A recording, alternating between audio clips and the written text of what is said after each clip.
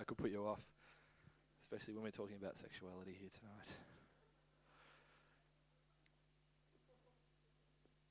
tonight. This is good. God's amazing. We called it God's Guide to Sexuality, and I have to tell you from the outset that I don't think it's the exhaustive God is speaking you his entire guide tonight through me. Not fully. I'm going to do my best to really encourage you guys in a topic that's very, very relevant for all of us, and use God's Bible, hopefully, in a way that honours him. Well, we certainly have this desire within us, this desire for a deep, loving relationship with someone. A relationship full of excitement and romance, sexual, intellectual, emotional intimacy, personality connection, this relationship that creates a profound energy, this relationship of commitment, with honesty and support, and it creates encouragement and grace and patience and understanding. This is an amazing thing that we have, that we want, that we desire, this relationship. And it's because God has really wired us up for it. Something we conjure up ourselves, but God's kind of set it in our hearts, if you like. I'm happy with this. This is good. And boy, do we look for it. We look for it. Look for it everywhere. Who is it? And some of you are looking around tonight going, gee, I hope they're in here tonight. Churches, that's probably why someone invented church shopping. Do you know what I mean? It's not really the style of service you're looking for. It's just you're scoping out where the good lookers are, or personality. So we're going to go to festivals. We go to camps. We go to work, university, wherever, just looking. Where are they? Where are they? When I was studying in Melbourne, I used to attend this church called Glen Waverley Anglican Church. Called it GWAC for obvious reasons. And many of the young adults who went to the church also went to Monash University. And it was what you could say a prime environment for mixing. I think you'd call it that, mixing. I remember I'd go to church every Sunday and I'd just be looking out into the congregation. Love you, God, you're amazing. She's not bad over there, or whatever, hopefully I was a little bit more focused on that, but quite often not really at all. And I remember using my best powers of charm and persuasion, trying to work my whatever it is I'm supposed to have, but nothing ever eventuated from my days in GWAC. I was quite disappointed at the time. No sympathy, thanks very much. Interesting though, because years later, a friend of mine, like last year, the year before, by the name of Fiona, I was in her small group at this particular church. And then like a year or two ago, she tells me, do you know that when you and your brother used to walk in, there was a few hearts that would flutter? And I'm going like, hello, would have been helpful a bit earlier on. I'm not worried about it now. I have a lovely wife, of course. But, if only I had knew. And like this deep desire that's planted in us, planted in probably most of us here, this desire for deep relationship, we're on a serious quest to find it. But the problem is that with this deep desire for relationship connection, which I must say, from God's perspective, is marriage. That's what he's wanting for us with another believer.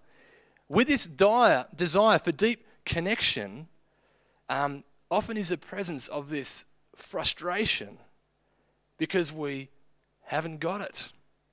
Can't find it. Not even on the horizon for some of us. And we all probably know that, some of us, earlier, but, let's say mid-teens, you're 15. Well, you're looking, aren't you? 15, you're ready for this relationship. When you're 15, I reckon about then, right? Do you know the average age that women are getting married in Australia is 29 years? And the average age for a bloke who gets married is 31. So we got this frustration because there's this time lag, this frustrating, painful time lag, because we are ready to go right now. and we can't get there at the moment. So there's this low level, and for some of us, a high level of frustration that in this searching for the one. So tonight what I want to do is I want to share a few thoughts on how to manage this search, how to live in a time like that is now, we're as keen as mustard, but we have to wait until we find the right person for us to marry. How do we live life now? How can we develop the ability to wait for the right time, the right person in the right way? Wait for them to come along. Maybe they won't even come along, but how do we do this? So to help us remember them, I'm going to use 5 P's and an M, right? So we can remember them. I got a little lost down towards M, right? I thought I'd mix it up anyway. First P, how do we live now? I want to talk about perspective, right? And some of you have heard this before if you went to Soul Survivor.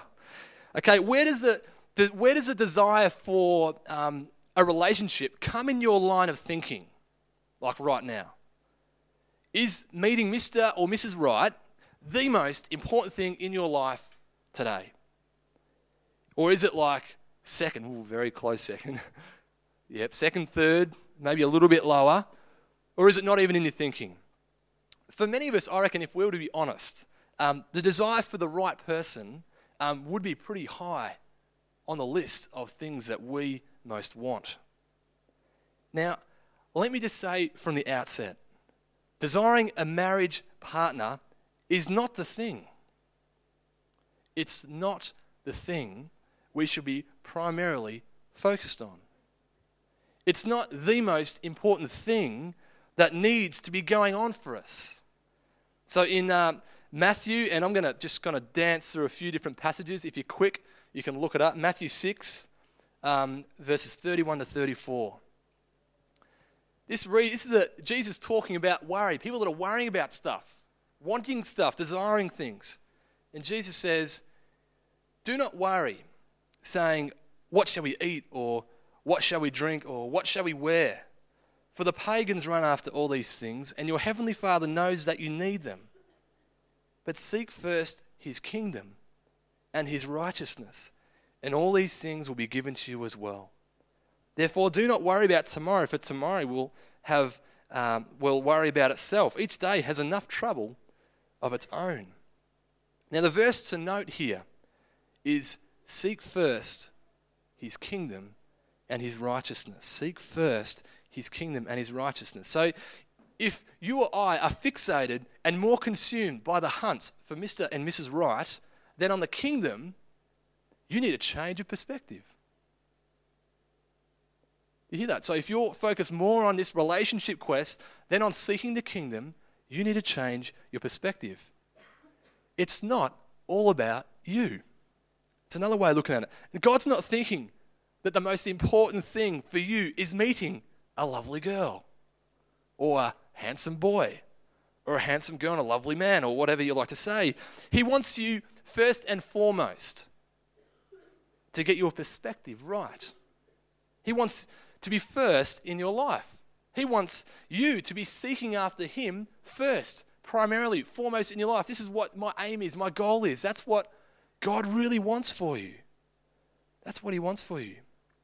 We've got to get our perspective right. Now, the first people who gazed up into the sky and kind of observed the sun and the earth and tried to figure out what went on there, like who's spinning around what. The first guys who looked at that and tried to sort it out, they all believed that the earth was the center. And the sun did this beautiful rotation around the earth. That's what everyone believed.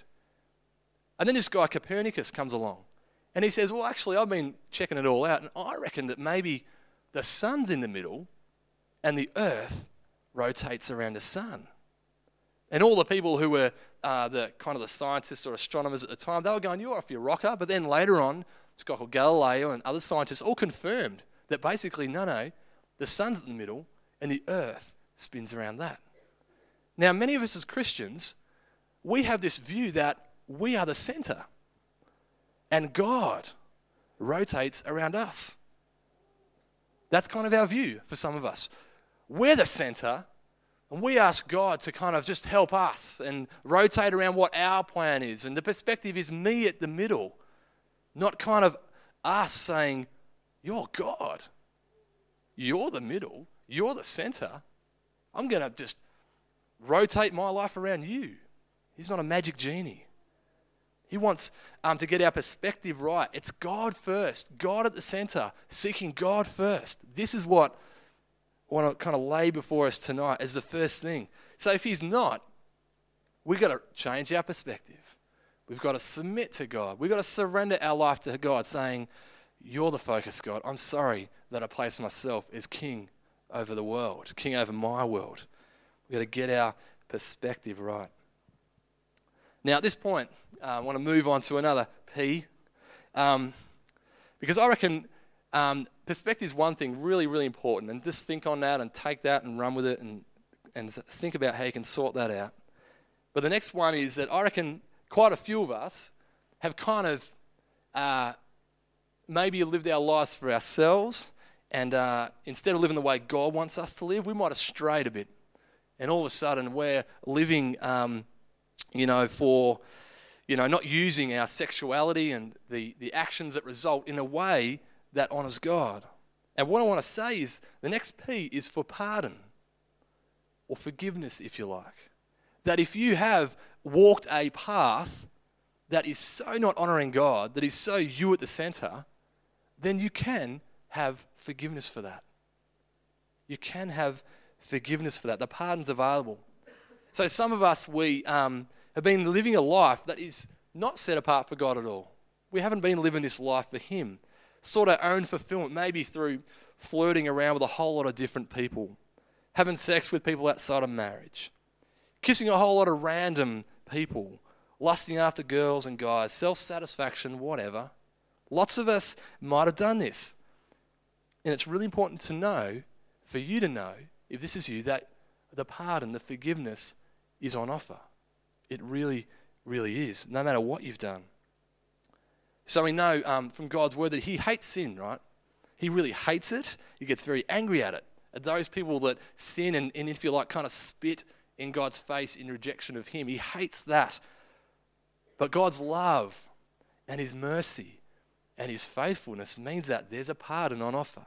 So 1 John 1:8 reads, if we confess our sins, and this is a deep, God, this is yours, I'm sorry, I want to live for you now. If we confess our sins, He is faithful, and He is just, and He will forgive us our sins and purify us from all unrighteousness. That's the promise. That's the promise, people. The forgiveness is offered in Jesus' name when we confess our sins before Him and leave them away. Now, an obvious reality is, mate, we can talk about this till the cows come home, but you need to be able to receive that too. So you need to be able to actually go, oh, God, you say that? If I confess to you that I can have purification and freedom, then you need to simply say, I believe in you, Jesus. I want to trust in you for this offer. I believe you at your word. Some of us know it intellectually. Some of us find it really hard to receive it. But it's the only way. Now, for some of us, it might be a long road, okay? So that you might have kind of danced in some kind of funny places. And now, to really understand mercy and total forgiveness, it's going to be a long road. I don't deny that. You can't just go, okay, I'm all good now. And Alan Meyer, in this program that Jono spoke about at the start, this search for intimacy, speaks of some of the things that this road will include. And as I just skim through the list, think about yourself. Think about the relevant ones for you. So this is what he says about this road back to kind of, to really know God's mercy and forgiveness. He says we must choose to allow God to cut away the veil of shame. Cut away the veil of shame and dirtiness. We've got to allow God to do that. Anyone feeling shame and dirty tonight? We must also, he says, choose to allow God to melt us and reform us and reform the secret places. Hear this is interesting. Reform the secret places within that have been imprinted with another person's impression.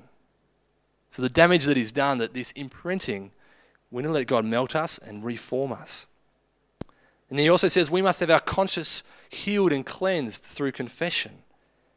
And he says we must forgive those who we may feel have wronged us and truly repent and turn away from this way of misusing our sexuality. So some of those things you might be going, oh yeah, that rings a bell. And search for intimacy, brilliant course to do. Valiant Man, another one. So here again, John says, if we confess our sins, he is faithful and just and will forgive us our sins and purify us from all unrighteousness. Does anyone here feel like they want to be purified, cleansed? So I'm saying it's on offer. God says it's on offer. The pardon is on offer. All we need to do is just confess it and give it to him and receive this forgiveness. It might be a long road for some of us. The pardon, second P. Righto. Perspective, pardon, and the next one, purity. Purity. God calls us to live for him. God calls us to live for him, lives that are sexually pure in a world that beckons us in another direction. So in 1 Peter 1, verses 13 to 16, that's 1 Peter 1, 13 to 16, Peter says, writing this letter to encourage people, therefore prepare your minds for action. Be self-controlled. Set your hope fully on the grace to be given you when Jesus Christ is revealed. As obedient children, do not conform to the evil desires you had when you lived in ignorance. But just as he who called you is holy, so be holy in all you do. For it is written, be holy because I am holy. So God calls us to live sexually pure lives. He calls us to live holy lives. And holy is like, instead of have our lives set for doing whatever the world wants, we actually say, no, my life is going to be set apart. My life is set apart, God, to do the things that you want me to do. And in this business of being holy, there is this really strong element of being sexually pure. But the problem, right, is that our world, our society is just like hyper on kind of sex. Everywhere you look, everywhere you turn, media, kind of newspapers, magazines, TV, internet, whatever, it's all just hyper-sexualized. In today's culture, it's a massive challenge. If we just listen to what the overriding kind of wave of thought is, then we're going to get stuff like, it's all right. Having sex with people who aren't married, whatever. What is the problem? This is what the world says. What's the problem? It's just a bit of fun. I mean, you can get married, but that's like for settling down. That's having kids, but like, just have sex now. I mean, how do you know if you're going to be sexually compatible? Whatever. How do you know if it's going to be all good? Do you know what I mean? The world just says try before you buy, get out there and have a go. There's no harm in it. But Peter says, this is the apostle of God communicating to those who want to live for him. He says, prepare your minds for action. Prepare your minds for action. Be self-controlled. Set your minds fully on the grace to be given you when Jesus Christ returns. So remember, man, this is your goal. Remember what you're hoping for. He says, be obedient. Don't conform to the evil desires that you used to have when you lived in ignorance. Be obedient, don't conform. Be obedient, don't conform. The world says conform. The world says do this. Pete's saying be obedient, don't conform. He says set yourself apart. Be holy. Set yourself apart for God and seeking to do his will. It's this big challenge on being pure for God. Now, what does it look like? You know, I'm not going to fully go into this, but I reckon it flows.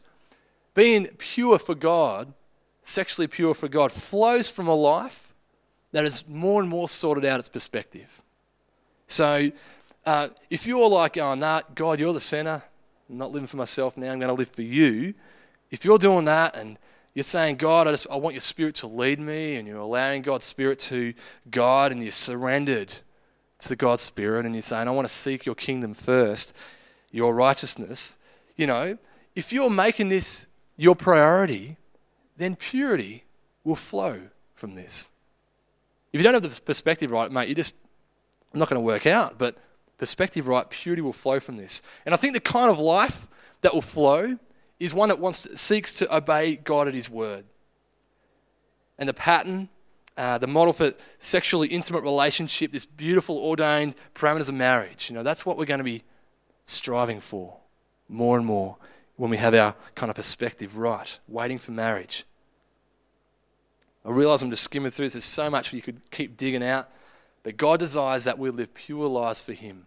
Pure in this time where we're waiting for the person we'd marry. Live pure lives for God, for his glory, that he would be praised, that he would be delighted with how we live.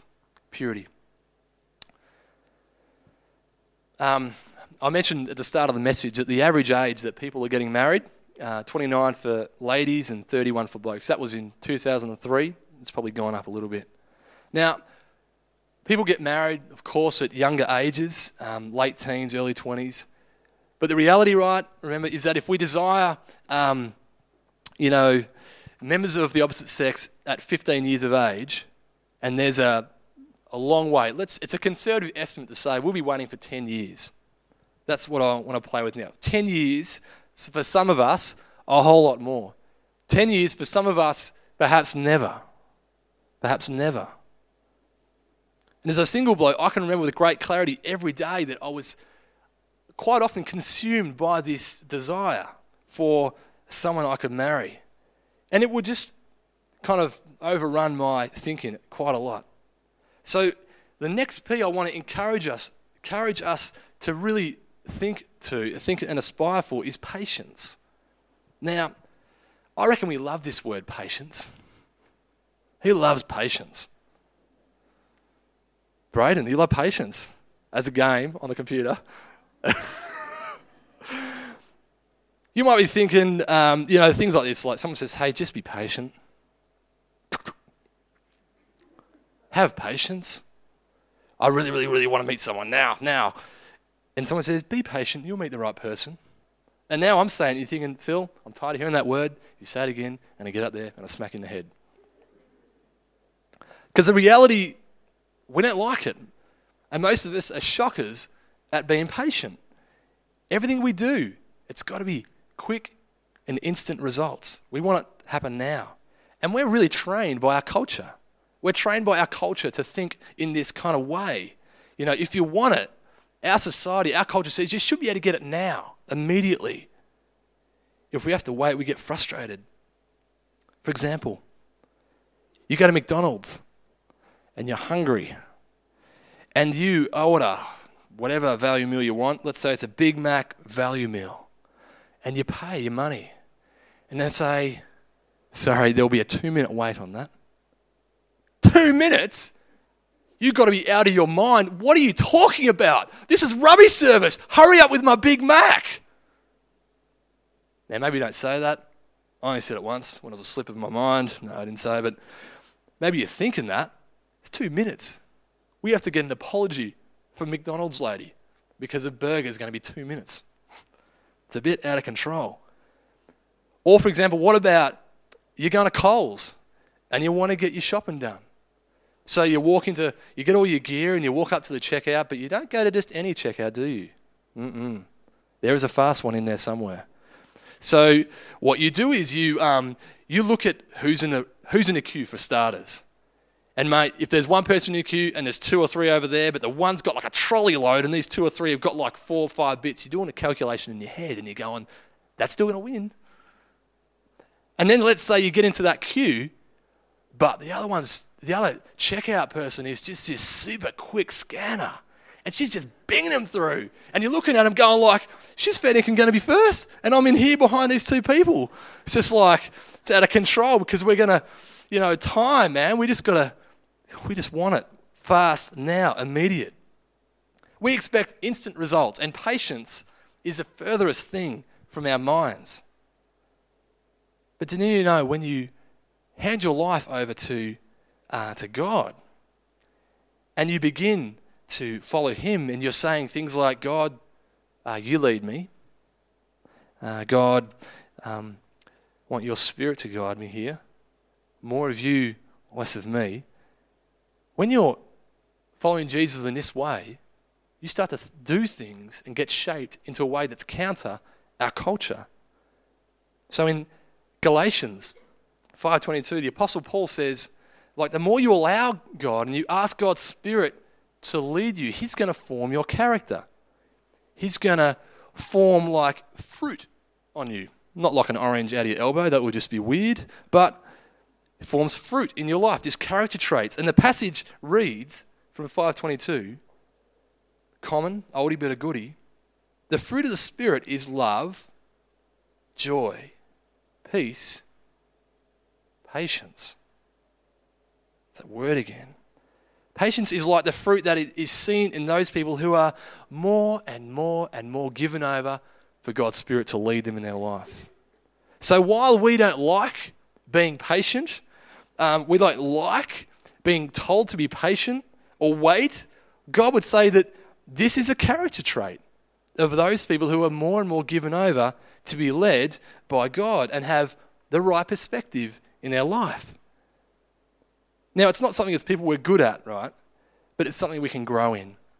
We make Jesus Christ our focus and surrender more and more to Him. Ask God's Spirit to lead us, and not only ask, but actually allow and surrender to God to lead us. So it's crucial to finding the right person, right? And a lack of patience.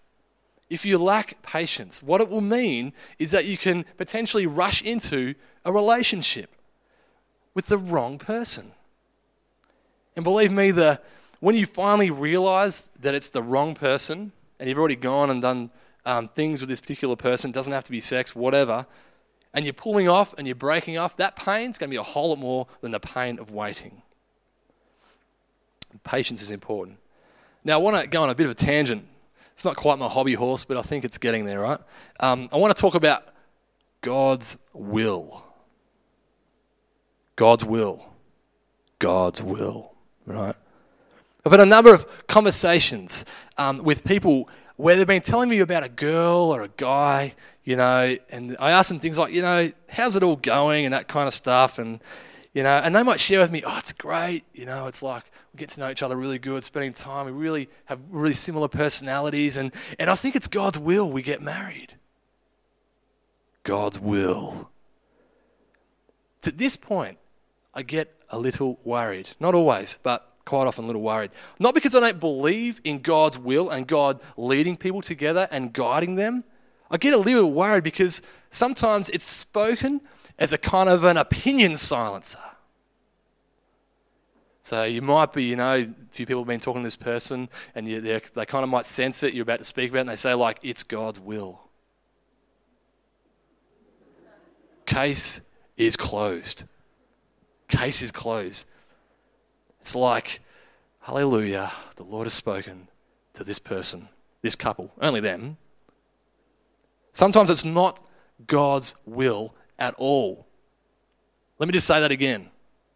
Sometimes it's not God's will at all. Sometimes it can be, others it's not. We've just decided that to convince ourselves that we're right, that we've made a good decision. Now, some of us, I mentioned before, we went to Soul Survivor, this kind of Christian youthy young adult festival.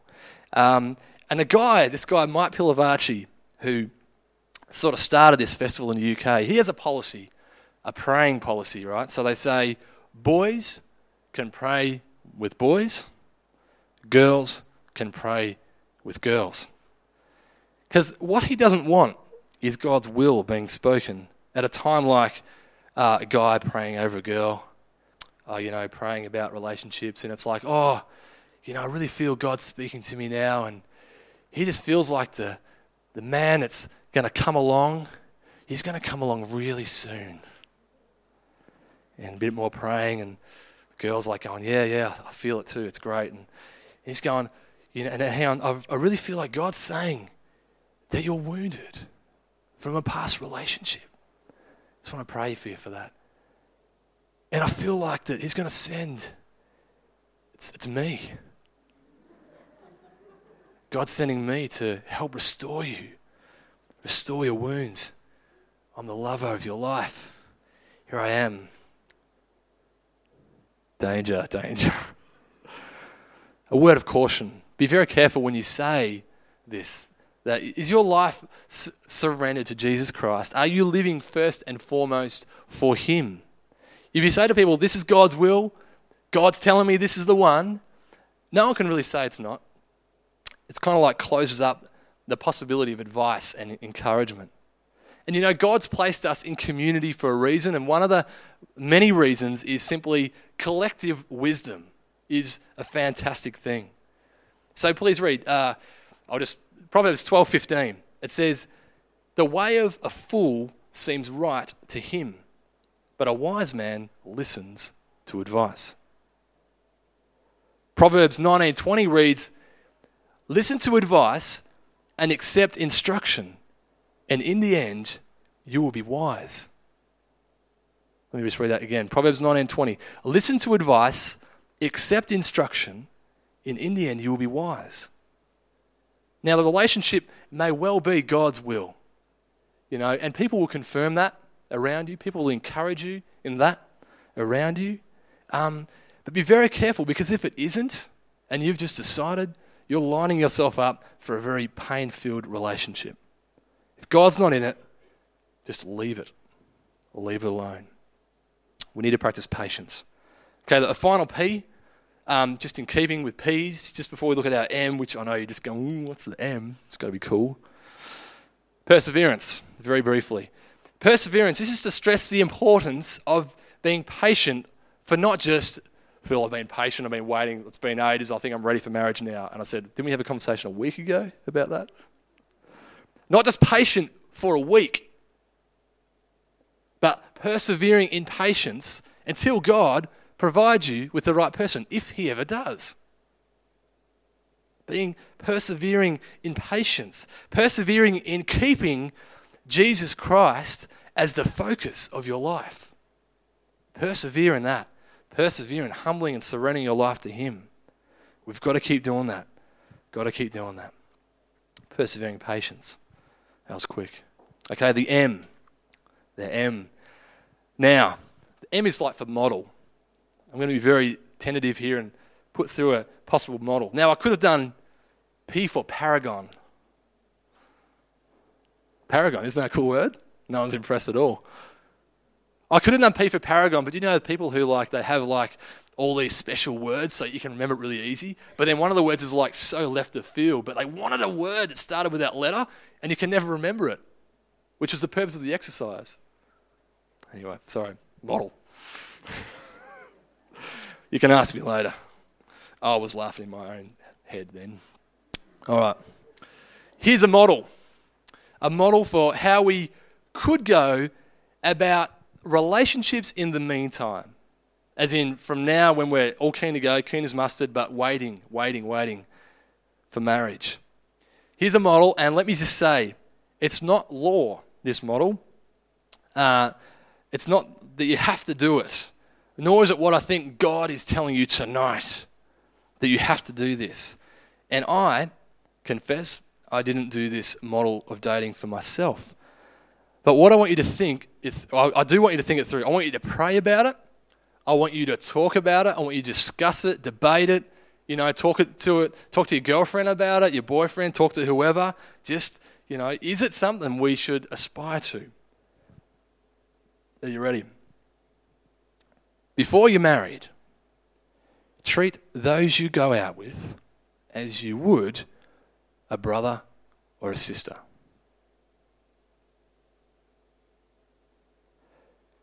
Treat those you would go out with as you would a brother or a sister.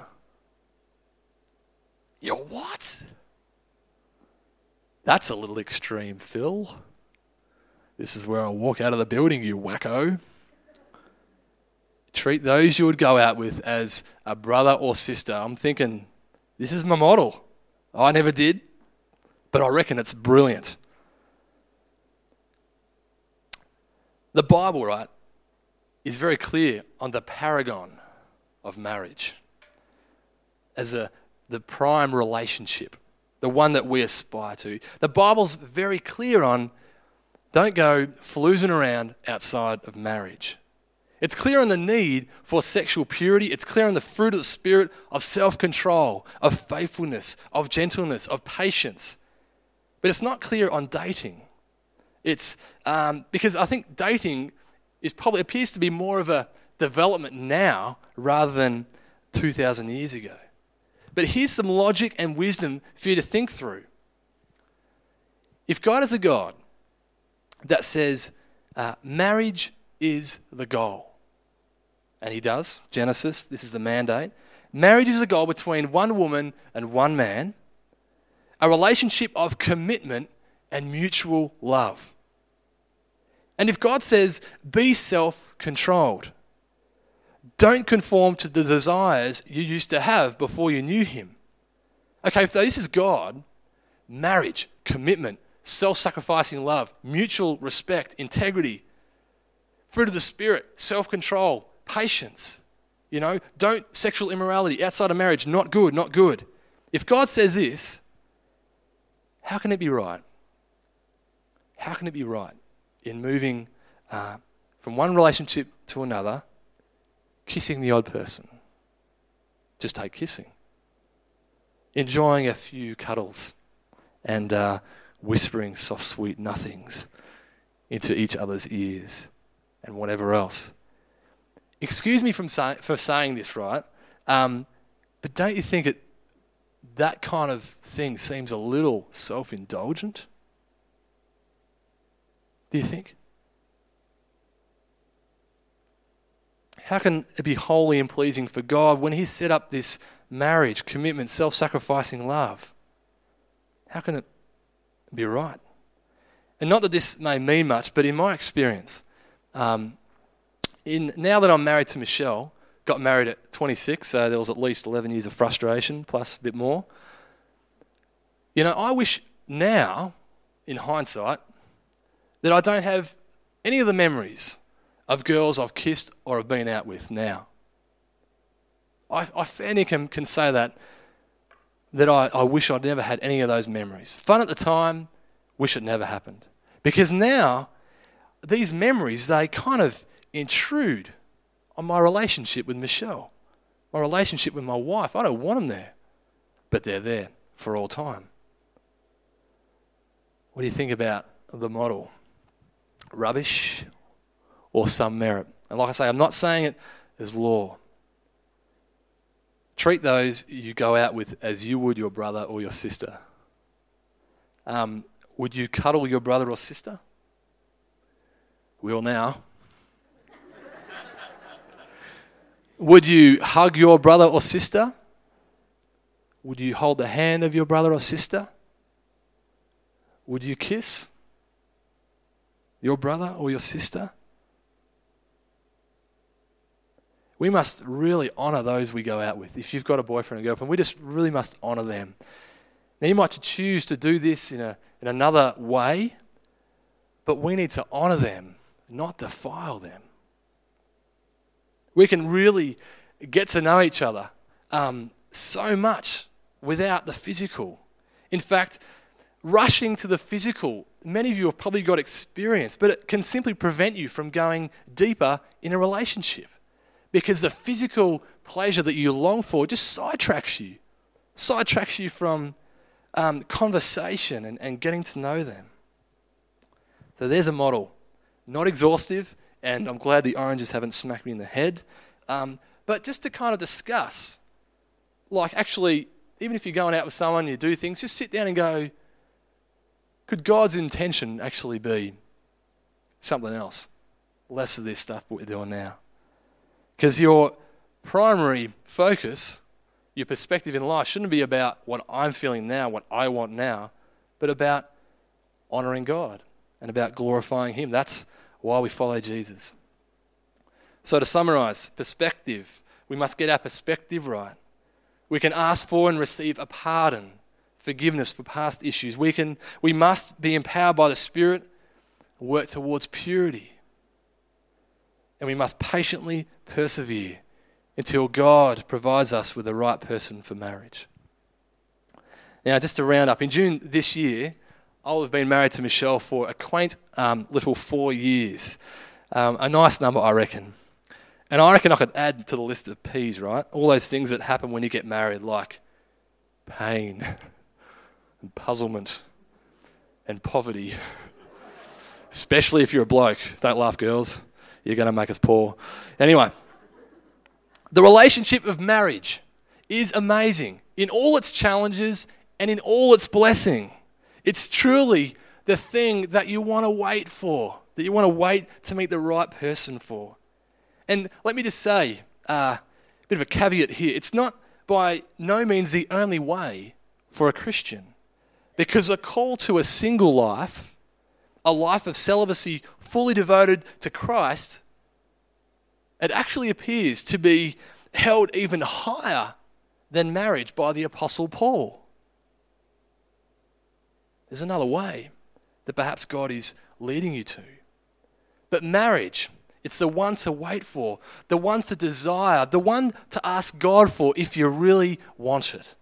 Ask God to send you the right person. But never should your search for a marriage partner become the focus. It just doesn't work if your perspective is on God first and seeking to honor him. God, that's his place. Reserve that for God. Let's pray.